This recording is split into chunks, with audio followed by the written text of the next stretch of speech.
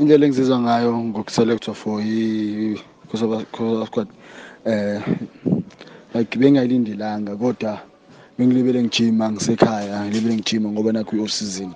ngilibele ngijima ngoba ngiyazi ebholini yonke into ingenzakala so anything can happen yebo ngizizwa ngijabulile futhi kakhulu ukuthi noba ngibizele i-COSAFA squad like because like akudala ngine-Celtics maybe ngina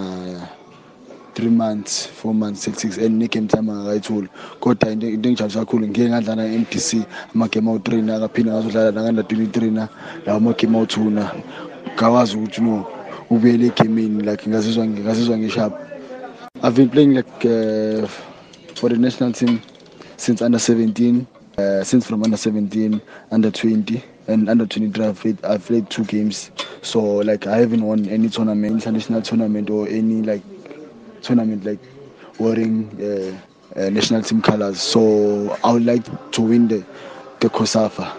because like ngifuna ukuwina COSAFA njengoba ngakaze ngawina tournament ngidlalele South Africa national team. I-collab yona bengilindele ngoba bengazi ukuthi i-COSAFA izodlalwa maduzane